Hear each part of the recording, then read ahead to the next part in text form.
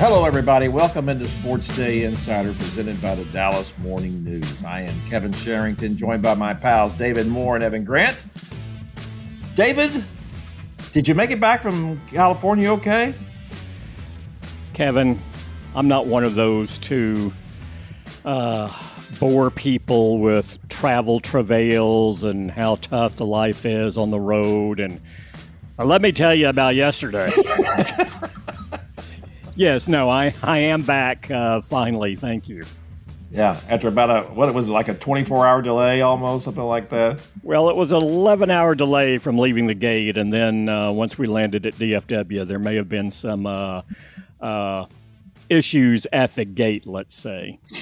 Well, when you get in after midnight, you got the ghost crew. You're up to chance, right? It's just whoever's there. Yeah, exactly. I always love the fact when you land, it's like, all right, we don't have a gate. It's like, did we just surprise everybody when we landed? Is that what happens on these flights? It's like, oh, wait a minute, here's a plane out here on the tarmac. Our jet bridge didn't work, and so I think they just got someone was there like restocking the Cinnabon, and they asked him to come over and see if he could do something with the jet bridge. I'm not sure. So then I don't know if you guys are crew that time of night. I don't know if you guys are aware of this, but the DFW airport does have they have an internship program after midnight, and it's basically any kid can come down there and just play with the jet bridge. I think it's great. I think it's a great program. I think David, did y'all jump out onto those big rubber things and then just slide down? Is that how y'all got off the plane? There was a growing cry among many of the passengers just to do the jet bridge so we could all slide down. But for some reason, the pilot ignored that request. Oh, man, that would have been great. That is the one. But let me tell you something. There, you can put up this is going to sound like first world problems, of course, but you can put up with a lot of things. There are innumerable reasons why flights get delayed today, and God knows we want those flights to go off safe. And so, you put up with delays. But once you've gotten to the airport later than expected, that's where it's like, you knew we were showing up. You knew we were going to show up late. Could you not have planned for this a little bit better? That's the one point in time where I'm like, all right, you've kind of lost me here. I've lost patience at this point. Yeah, that's what it always feels like to me anyway. They don't care. So anyway. Well, that's enough of our travel problems with David Moore. Our travel problems? Well, I don't have any travel problems. We're all a team here. Come on. Okay. Boy, David, you were suffering with me last night. I appreciate it. I was really suffering with you. I felt both of your presence with me. Whenever I read your stuff, David, I'm always suffering with you. Yeah, most people do. That's why so few read now. Oh, stop it. All right, so let's talk about this ending. David, I really Are you going to introduce me or what? I already said David Moore. He even mentioned you first. Yeah, come on. Quit being such a whiny butt. Okay, all right, so wait a minute. Did you introduce the fact that we've got a Sundance, that this show is coming from Sundance? This show is being produced at the Sundance Film Festival by our old pal, Christian Vasquez, who was the director of cinematography for a film, Eureka, that made the festival. He's already been on a panel. My gosh, meanwhile, the rest of us are just slinking along here in our careers, and Christian is taking off. People can't see him. We're actually on the equivalent of a Zoom call here, and Christian's sitting on a couch in his suite, and Robert Redford just walked by. So that was a nice touch, I thought. But in all honesty, now look, I'm just going to throw this out there. And Christian, you feel free to jump in here and tout your film if you want. But Eureka, the more you talk, the less Kevin does. So please, that's a good point too. Eureka is spelled Ourika, and it's going to be available online. So people can Google it, and it's just a short film. It's, I believe, 19 minutes, right? 19 minutes, Christian says. It's obviously a silent film because Christian doesn't talk. No, it's a talkie and everything, and we're extremely proud of him. And I don't know that there's a podcast in America this week that's being that has lower content but a higher production value. There you go. Absolutely. So 3 cheers here for Christian for the job done on that, and many more to come. We're sure of that. And it's a Dallas-based film, so watch the film, people. Yeah, there you go. A Dallas-based director as well, Xenia Matthews. All right. So the Cowboys lost. Big deal. They lose all the time. Why do we even care? But thank you for minimizing my life. Well, that's true. But David, here's the thing for me, and obviously we want you just to kind of talk about exactly the thrust of this entire thing now and going forward.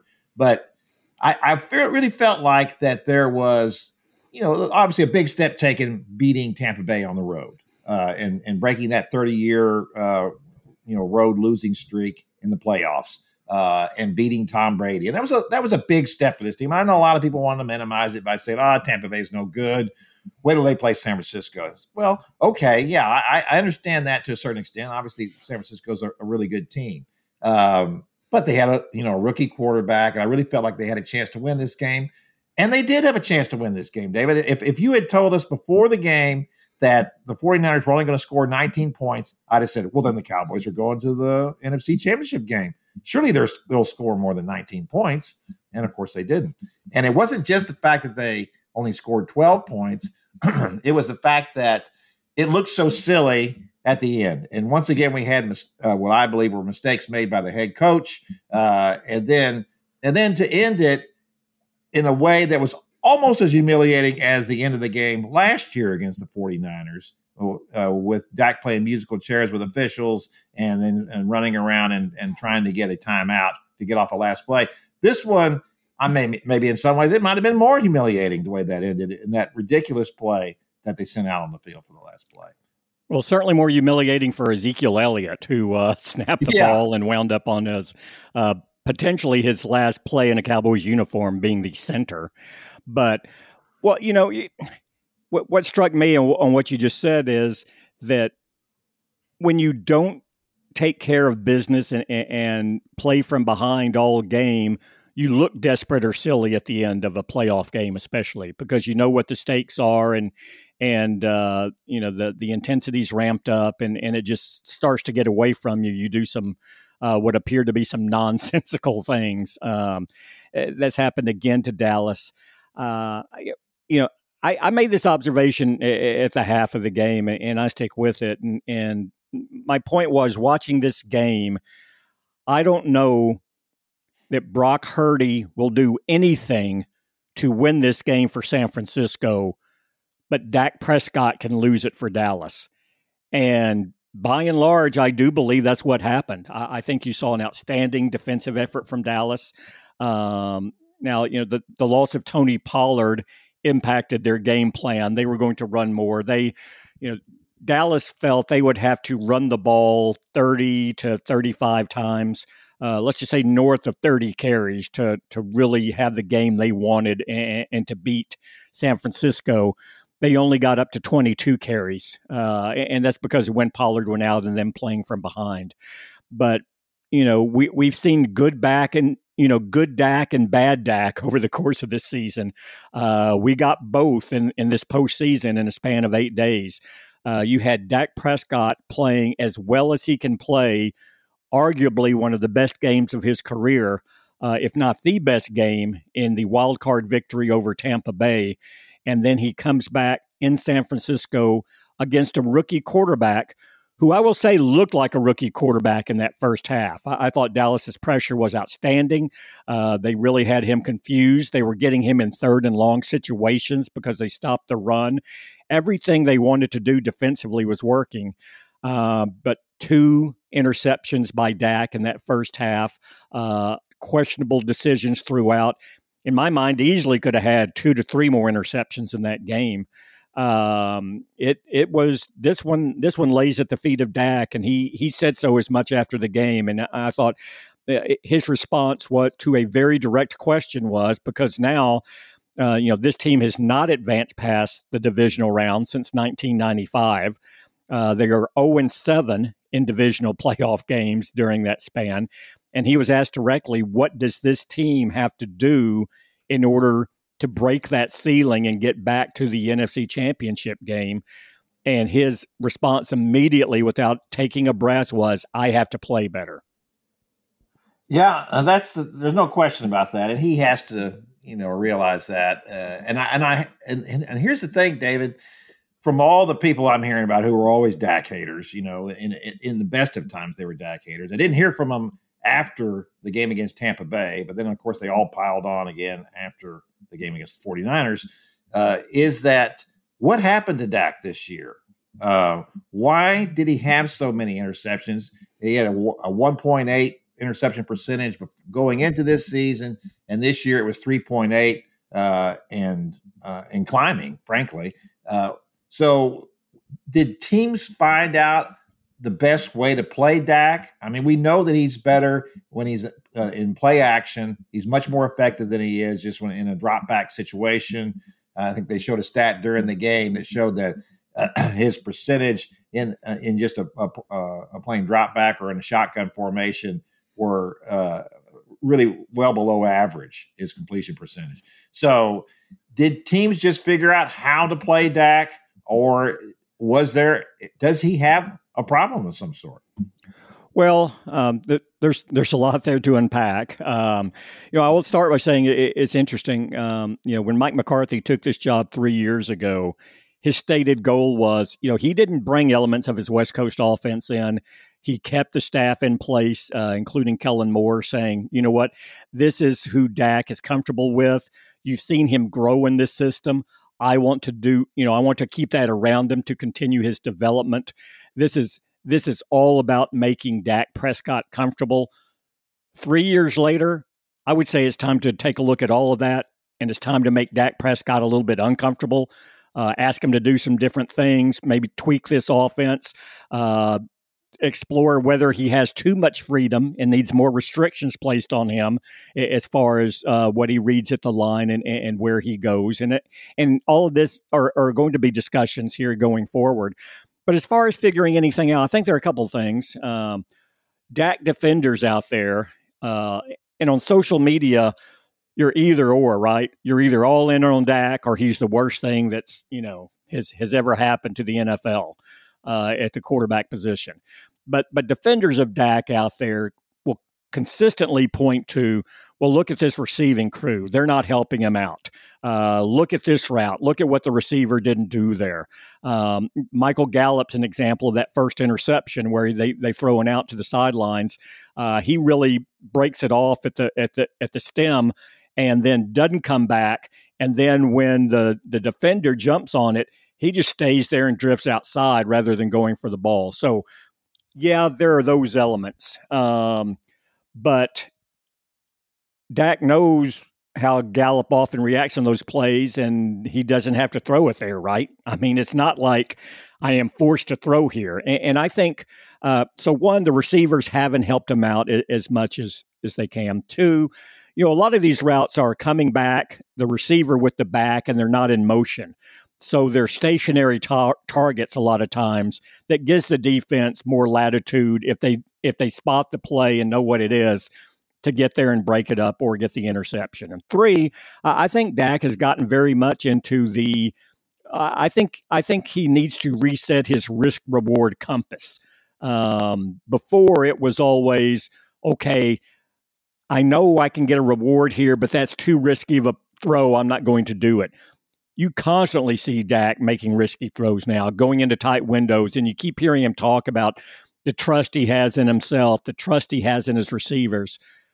You have to have trust, but the bottom line is execution, and he hasn't been executing. And he continues to talk about the trust he has in himself and his receivers, but that trust hasn't been benefiting the team over the final end of the season. And the last one is Dak has just been inconsistent this year. And, it was in the season after he came back from that 5 games he missed and 4 or 5 games in, I asked him a question about how he has been more erratic than he had been earlier in his career. And, Dak usually answers everything immediately.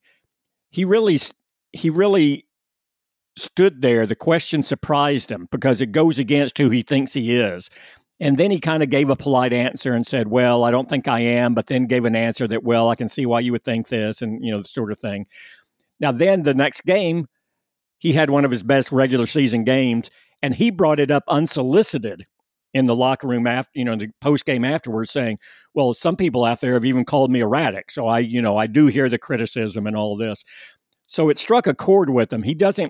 I don't think he perceives himself that way, but when he steps back and looks at this season, I don't know how he can look at himself in any other way. And the question is, how do you become that consistent Dak Prescott we've seen early in your career, not the one we saw this season?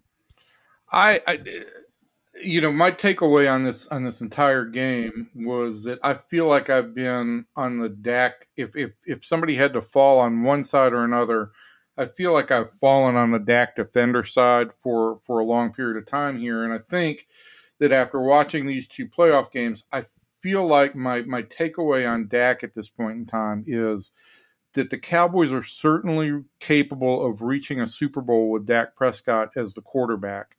I don't think he's capable of taking them to the Super Bowl on his back. He is, once and for all, he's not an Elite Four quarterback. I don't know that anybody really thought that he was in that conversation, but this is where that is determined, right? Against a bad, quite frankly, against a bad Tampa Bay Buccaneers team, and with a defense that got out to a fast start, he really got some momentum and played really, really well. Against against San Francisco, when he was down a weapon with the Pollard injury and he needed to try and make some things happen, he just couldn't. And when he did try to do it, he made mistakes. I don't understand. Again, I go back to this one thing.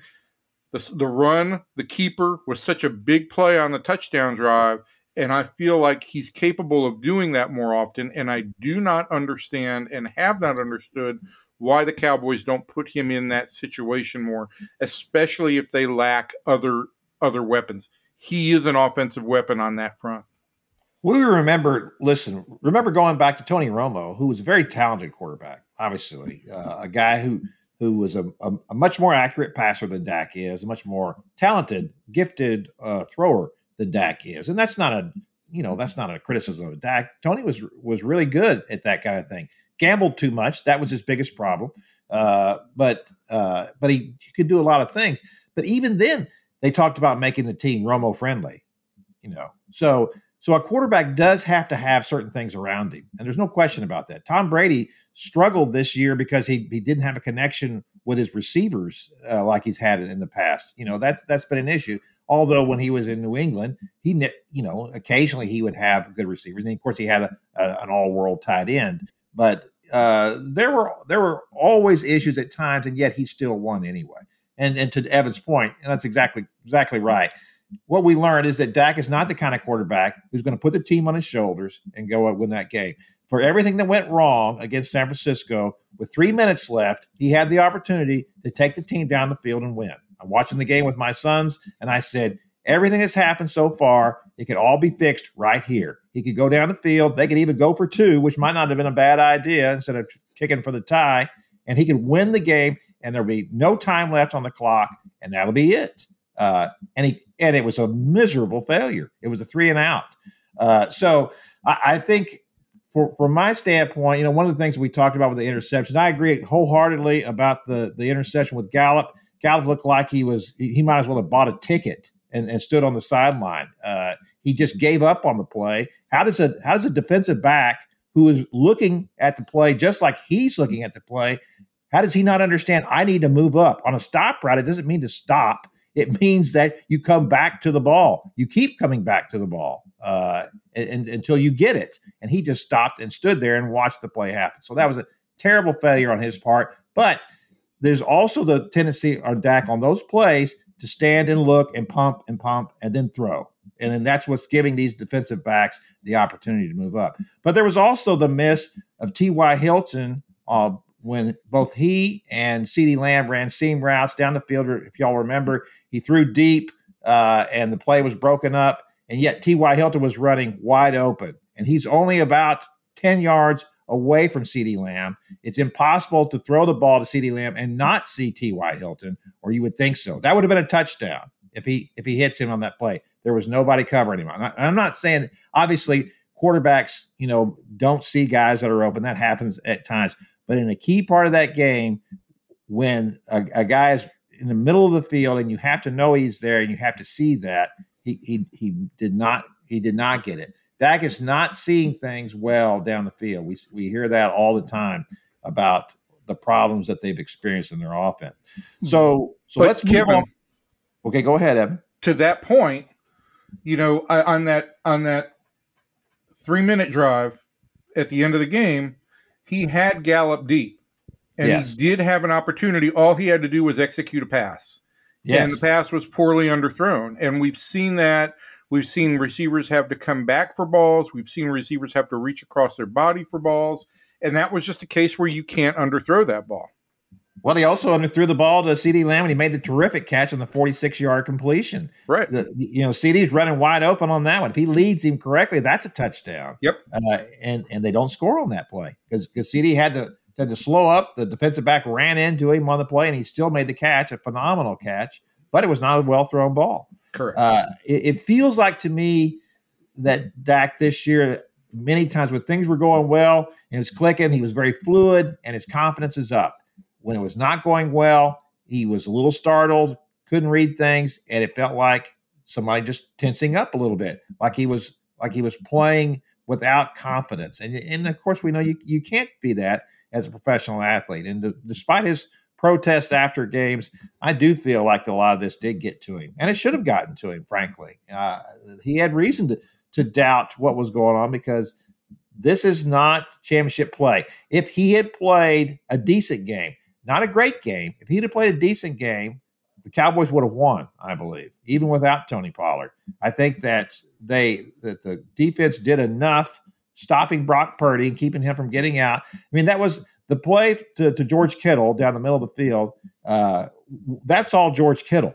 That was not Brock Purdy. And that even the 49ers talked about how that's the play that got them going on offense, right? That's when they started to put things together. And, of course, we could point to a million other things. Why Trayvon Diggs ducks his head and whiffs on the miss instead of trying to go for the ball or to deliver a clean hit. And then when he missed the interception, the ball deflected right into his stomach, could have stopped a field goal down there also in the game.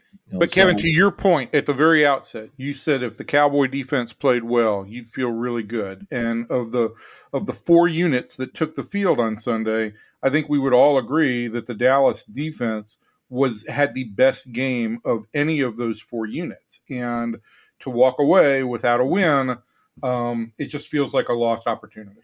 Absolutely. All right, so let's look at this now.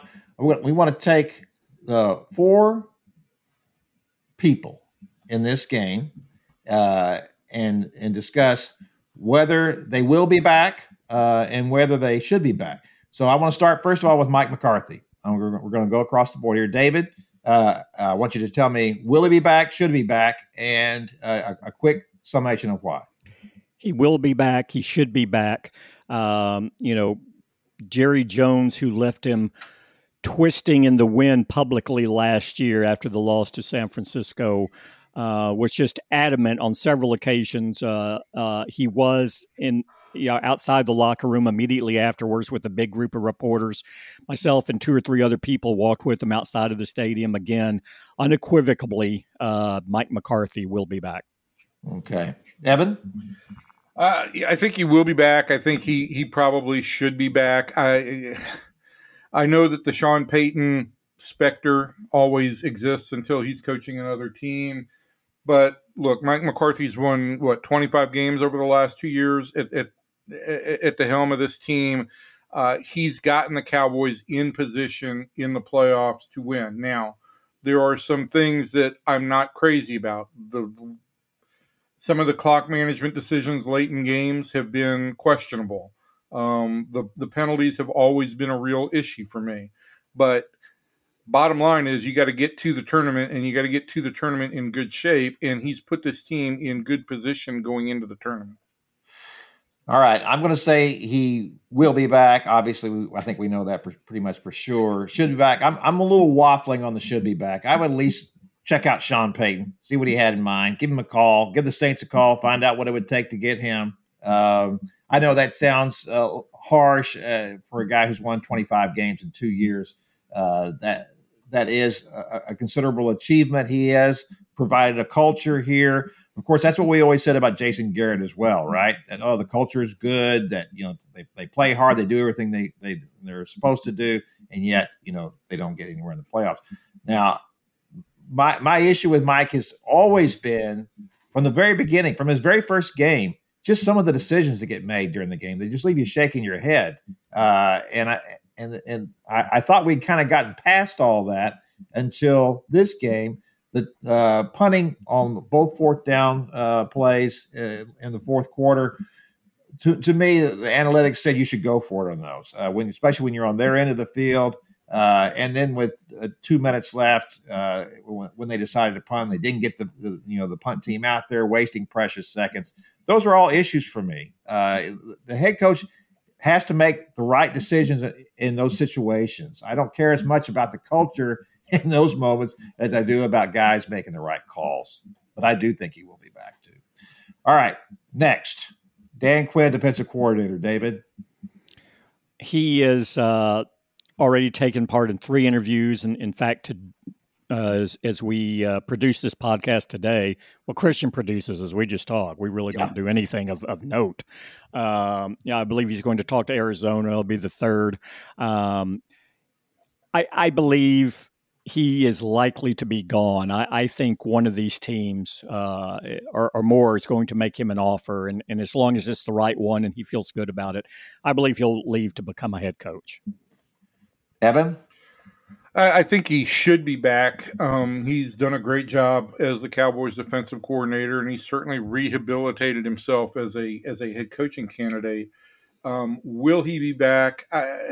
The question I have is, how many of these jobs that are out there are truly going to be attractive jobs? Is the Denver job attractive? Is the Arizona job attractive? Is Indianapolis attractive? And could he up his stock and put himself in a better position with one more year as the Cowboys head coach?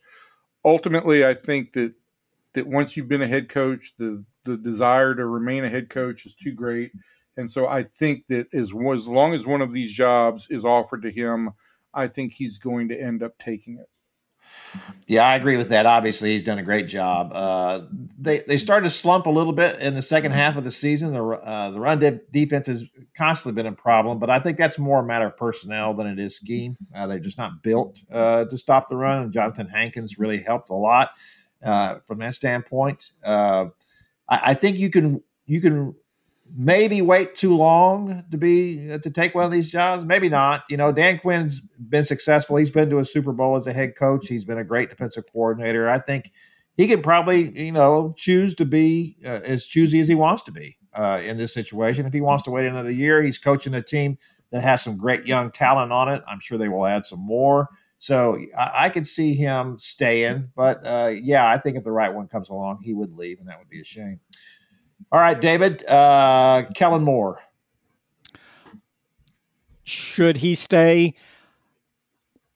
I think that's going to be a conversation at the Star. And this is not strictly a referendum on how he's gone about and done his job. I think he is better than certainly a lot of fans want to give him credit for, and especially in this moment after seeing coming off another frustrating loss in the postseason.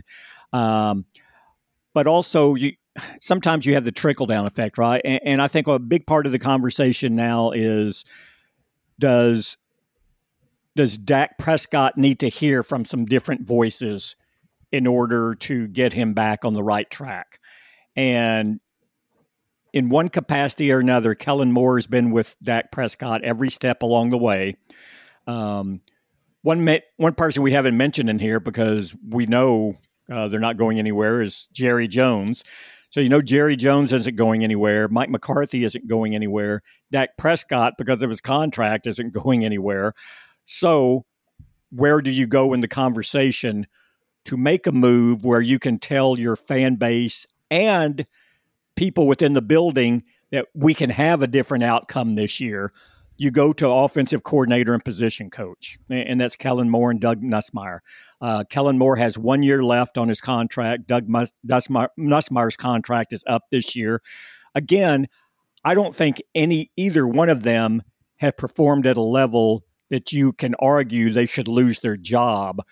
But in the NFL, perception does become reality, especially when you're following the comings and goings of the league's most popular team, the Kardashians of the NFL. So I think, should he go? I think that's up for conversation. Will he?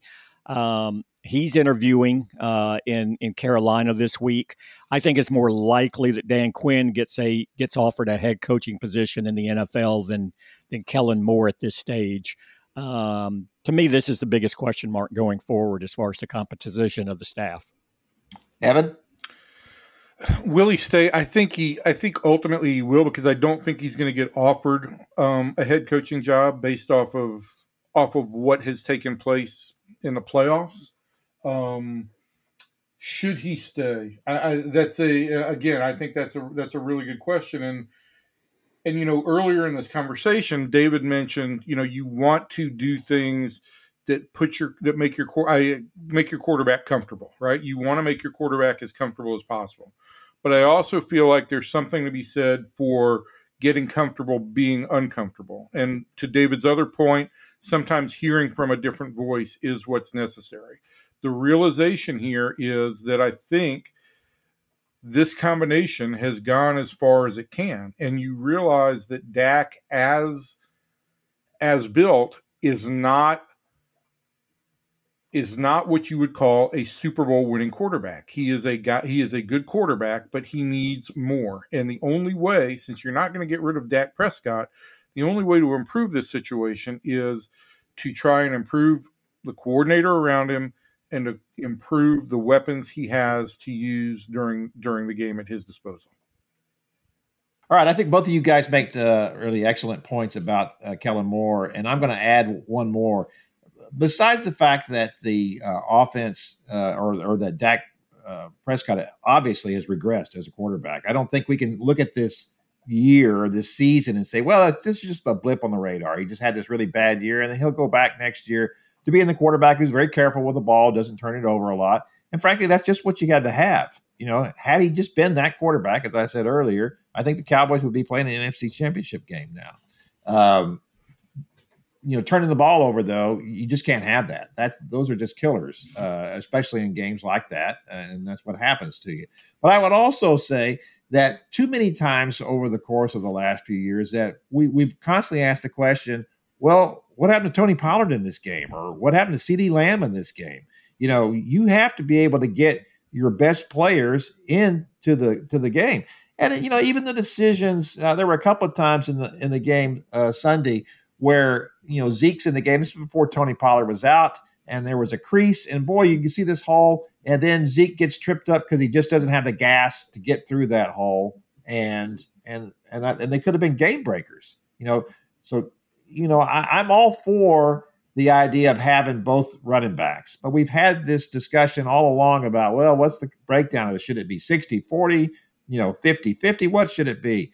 And maybe this is not Kellen Moore's call. Maybe this comes from Mike McCarthy. Maybe it comes from Jerry Jones, for all I know, about how many times these guys have to carry the ball. But I think there are enough other questions about this offense that Kellen Moore needs to go. I believe that if he doesn't get another offer, I think he probably will be back. I think he should not be back. I think he definitely should not be back. I think that it's time now to move on to another voice and someone else in Dak's ear. All right, very last one, Dak Prescott. Before I go to my panel here, I want to point out that we all know that he'll be back because of the commitment here. He's going to count. He's a $49 million cap hit next year. If they were to release him now, he would be an $89 million dead cap hit.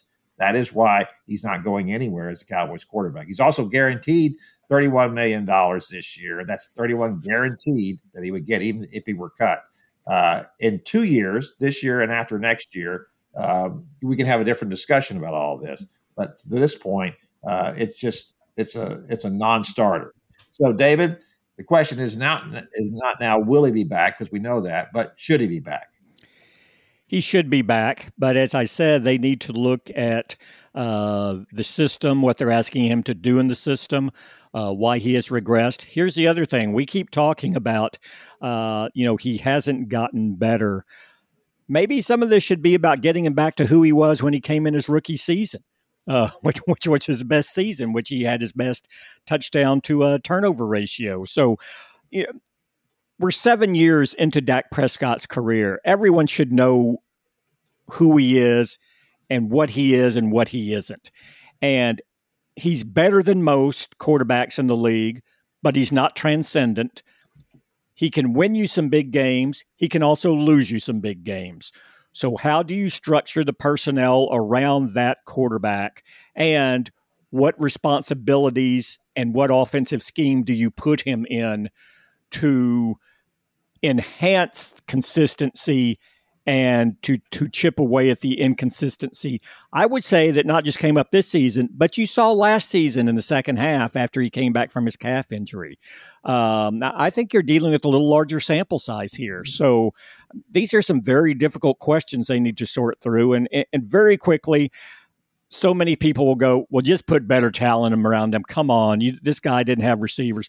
And they will continue to point to Amari Cooper trade as organizational malfeasance and go, well, look, I mean, how would Amari Cooper look on this team? I agree. It was a downgrade in talent, but ask yourself this: did Dak Prescott and Amari Cooper get past the divisional round? No, it runs much deeper than just saying get him better receivers. Evan? I mean it's a moot point, but I think I'm with you in a lot of ways that I want to see Dak go back to doing some things that we saw earlier on in his career and that seemed to have stopped after the ankle injury. I want to see him moving more. I want to see him. I want to see him run. Yeah, I don't care if that's more RPOs. However you use it, he is a weapon with his legs. And when you take that out of the mix, we're sitting here talking about surrounding Dak with as many good options as possible. Well, you've got one in-house. Allow him to move outside of the pocket and do things with the ball. And I think that needs to be something that is stressed and communicated to him by whoever is the coordinator and whoever is the head coach. And I think it's something that Dak needs to spend time in his own head getting comfortable with again. One of the things that I'd read going into the game was that the 49ers defense, as great as it was, struggled when quarterbacks got to the edge, when they rolled them out, bootleg, that type of thing. I think they were giving up 8.1 yards per play when the quarterback got to the edge. In that game, David, the touchdown to Dalton Schultz was the one time I remember seeing them do that. So I don't understand why they didn't do that more often. I know that you want to be as varied as possible and surprise teams, and I'm all for that. But let's look at the Eagles this year with Jalen Hurts. When it's 3rd and 1, when it's 4th and 1, what do? It's a quarterback sneak. There's no surprise. It's just that we're going to do this. Our guys up front are so good. Our quarterback is so powerful. We're just going to run this play, and this is what we do. And there's not any real surprise to it. I think that the Eagles' offense is very simple in what they're asking Jalen Hurts to do. Now, look, Jalen is a better runner than Dak is. He's faster. He's younger. He's faster. He's probably a little more powerful in the lower body than Dak is. Although Dak's a big guy, we used to hear that all the time about what a load he is to bring down. Well, listen, I understand after he got hurt and what that meant to the team when they lost him, and I'm sure that he probably had some problems with that. But I thought against Tampa Bay that the bootleg, the times he scrambled, diving for the first down, he looked terrific. These are the things he has to do. These are the things that you can't account for on a football field as a defensive coordinator, and you have to introduce that element into the minds of that defense and of that coordinator. They have to feel like What if he takes off? What do we do? And I think that this year we felt like, and then, frankly, that's been a little while since he came back from being hurt. I give him a little time, to adjust again. But let's just face it. If Dak gets hurt again, is it really that big of a loss? I mean, when Cooper Rush came in, he went 4-1. That was pretty impressive. And I'm not saying that Cooper Rush needs to be the Cowboys quarterback. And by the way, he's an unrestricted free agent. So I'm not saying that at all. What I'm saying is that at some point you have to realize now this guy maybe isn't quite a franchise quarterback. Maybe he's just a good quarterback, and we like to have him. But if he can't do the things that we need him to do, then we'll just have to move on. He will be back. There's no question about that. Should he be back? In my mind, it's just so difficult to find another quarterback. You just never know what you're going to get. Obviously, Dak is good enough. They're going to need to do some things. And that's how I want to end our podcast today. What is it then going forward that you would do? We've all kind of talked about that a little bit. Do you think it's more a matter of adding personnel? Do we think that the Cowboys need to add in the first round? Should they be trying to draft a wide receiver? Is that what needs to happen? Is it just merely a matter of what they asked him to do on offense and restructure this offense a little bit? Do they need? Obviously, I don't think any of us believe Zeke will be back, and I don't think he should be back at this point. But let's kind of talk about that. Let's look at all those elements and decide which one of those we want to pick. And if you got your own, of course, you can go ahead and add those as well. So, David, we'll start with you.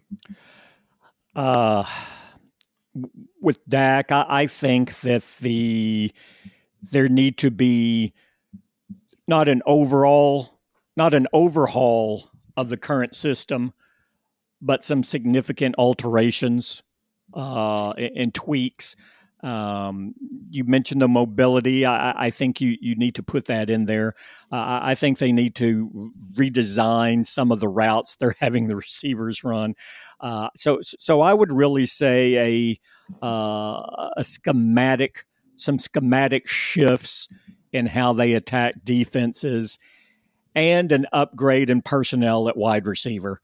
Michael Gallup, I thought, was a clear third best receiver, even though he's being paid to be the second receiver. T.Y. Hilton was here for 4 or 5 weeks, and in my mind, he was clearly the second best receiver after C.D. Lamb, either with a veteran free agent, which I wouldn't be adverse to, you can draft a guy and develop him, right? But I would alter the system, tweak the system, and I would add a veteran receiver to this mix. Evan?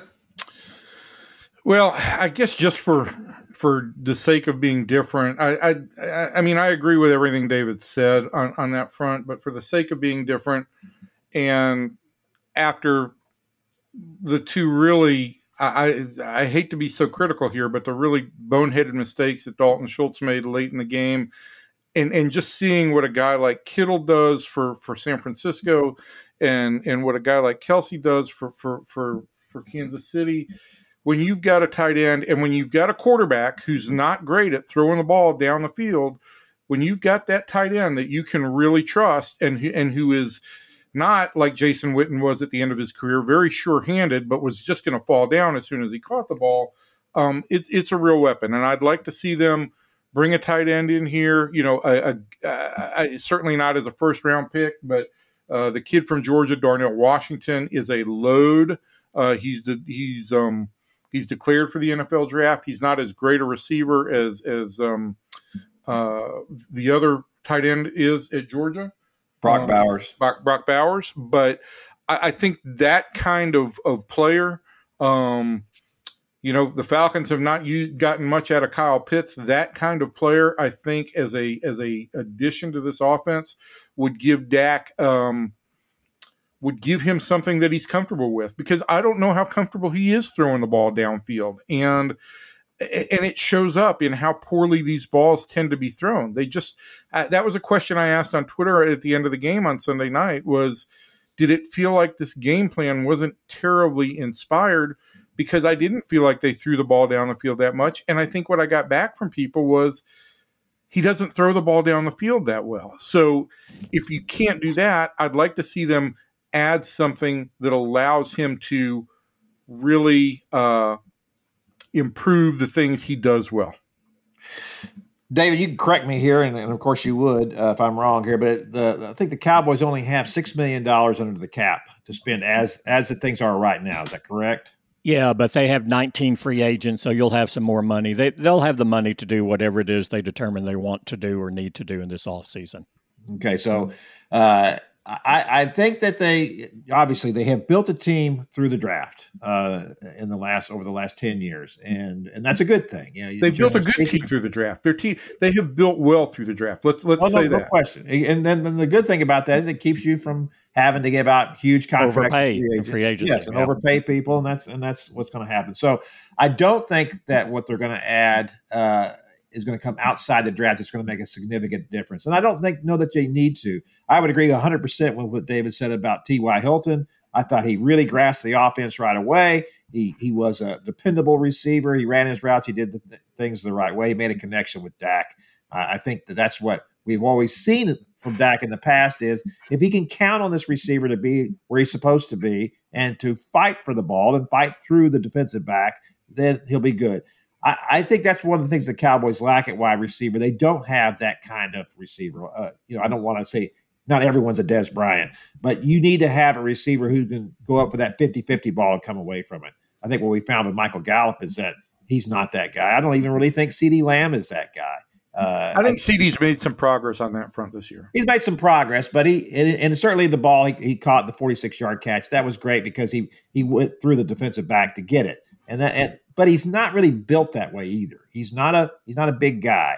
And I wouldn't mind for the Cowboys to have a receiver like that if they add that in the draft and they have to get in the first round. I don't have a problem with them adding a tight end, but I do think, and this we brought up about Dalton Schultz. I thought he had a good season. Caught 2 touchdown passes against Tampa Bay, but then the 2 plays at the end of the game were just ridiculous. Not to get your foot down, the second foot down on that.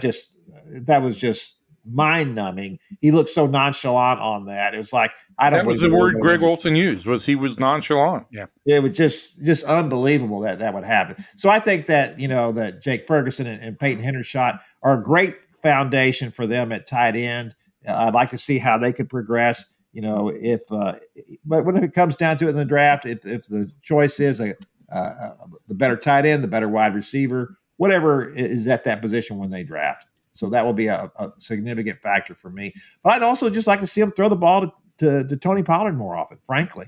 How many times did he catch a ball at the end of the year, David? I mean, he did have, I think this was his best year in numbers in receiving, but I think he could catch more passes than he is now. In the game against Minnesota, which I thought was one of Kellen Moore's better games, that's what they did. Threw the ball out to Tony out there a little bit. He made some people miss, and that he's a guy that can make people miss. And yet they were just hesitant to do that. I didn't feel like they made the most of Tony. I understand about the decision making on whether you really want to put the ball in his stomach 20 times a game, 25 times a game. I don't think you want to. He is the oddest looking running back in his running style of anybody I can think of. He runs straight up, which first of all usually gets you killed, and he's not a very big guy, and so you would think, how in the world is he going to be able to last? But he has managed to avoid big hits. He has managed to avoid getting hurt for the most part. I think ideally, if you could get him, he needs to me about 20 to 23, 24 touches a game. To me, that means that he needs to have about 5 passes thrown to him a game, and he needs to be running about 15 to 18 times a game. And that's a really good thing. They need a different running back to go along with him. Zeke was that power back that they need down there, but he has no burst anymore. I think if they could, you could find running backs everywhere. And if you could find a running back with a little size, a little heft to him that they can use as a complementary back, I think that would really help. I think they need to make this offense a little simpler, as we talked about, for Dak to run and not make him force the ball. I'd like to see a little bit better possession receiver for him to throw to as well. And then I think maybe the Cowboys could have something going for next year. Any final thoughts? Yeah, we can explore all of those in depth over the coming weeks on our podcast. Yes, we will. We'll explore those all week. I don't want to throw the boss under the bus here, but he was telling me, he said, I think we should probably write about the Cowboys, meaning me, for my next couple of columns. He said there seems to be a lot of angst out there. Now, I wanted to say back to him, you think there's some angst about this? always angst about the Cowboys.